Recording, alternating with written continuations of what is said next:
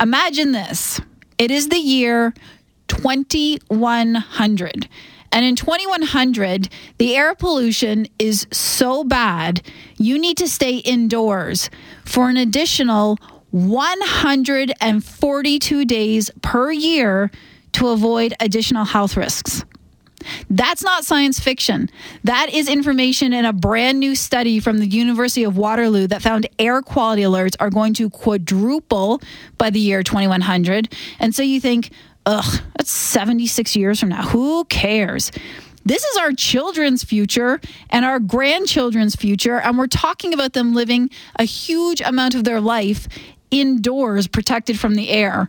Here to join us to talk more about this and what we can do is the senior author of the study, Rebecca Saari, assistant professor in civil and environmental engineering from Waterloo. Thank you so much for joining us, Rebecca. Thanks for having me. So this is the first thing I read this morning when I woke up. My eyes popped open, and this is the stat I read, that according to researchers from the University of Waterloo, that would be you, we will stay indoors an additional 142 days per year to avoid health risks from air pollution by the year 2100. So using that as our starting point, tell me a little bit about this research and how we got to those numbers. Absolutely, Sarah. Well, I'll start off by saying we don't think it's a great idea for people to stay indoors an extra 142 days per year.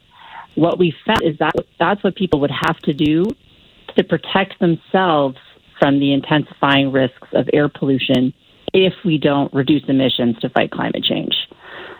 So our goal of this study is, a lot of our work has been focusing on what are the benefits of reducing emissions, but now we're turning the coin and asking, well, what if we don't? What if we don't reduce emissions? Two things are going to happen. Okay, air pollution is going to get worse. So either the health risks associated with air pollution, which are myriad, including about 15,000 premature deaths every year in Canada, over $120 billion in economic damages every year in Canada from air pollution.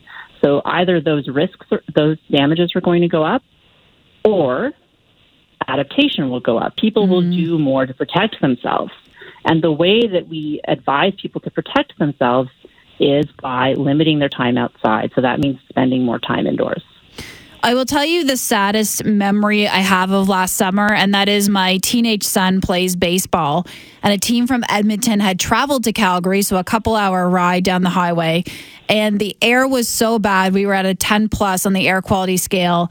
They sat in the diamond and kind of rolled a ball back and forth from one dugout to the other, hoping that this was going to improve. Now, it didn't improve. It took days to improve.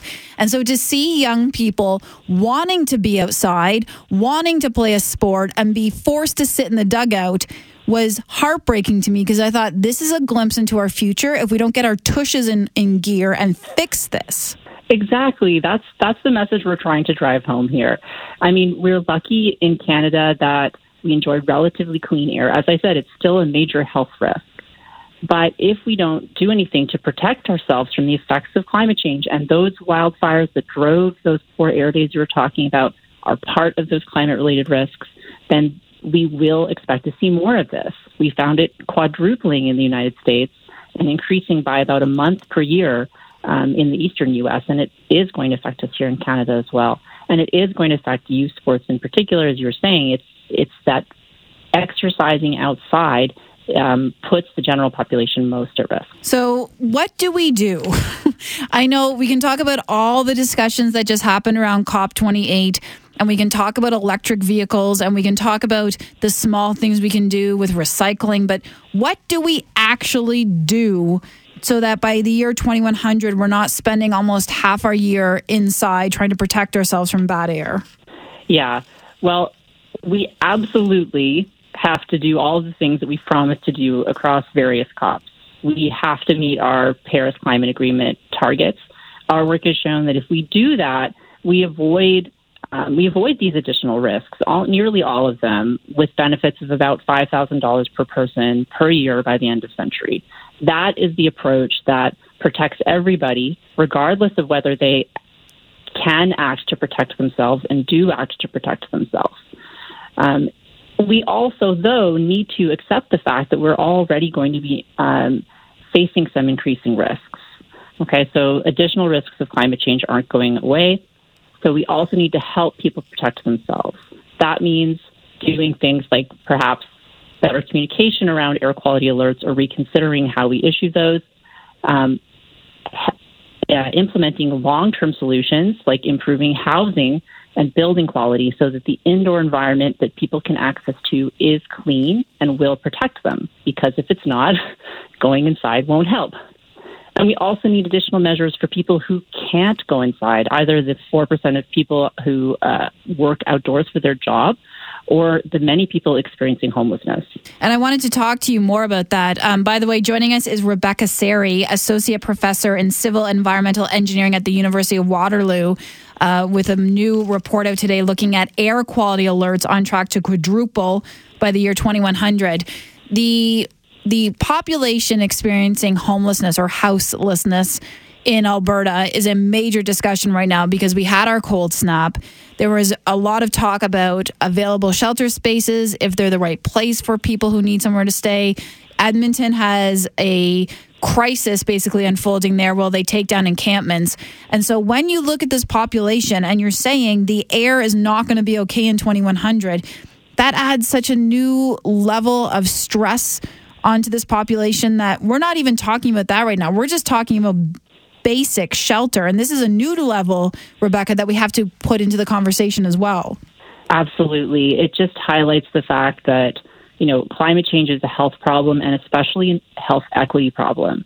And the exposure to extreme temperatures and to air pollution levels outside are linked, both in terms of who they affect unfairly and in terms of a lot of the solutions that we can provide.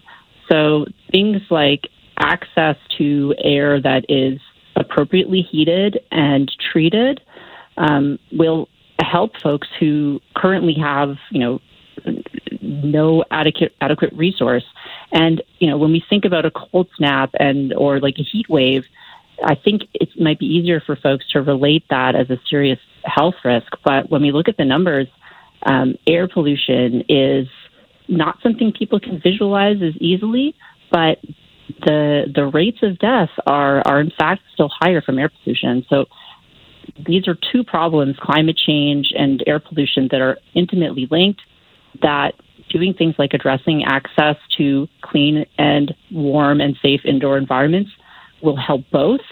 It can also help reduce our contributions to the problems of air pollution and climate change and help make solutions that are more fair.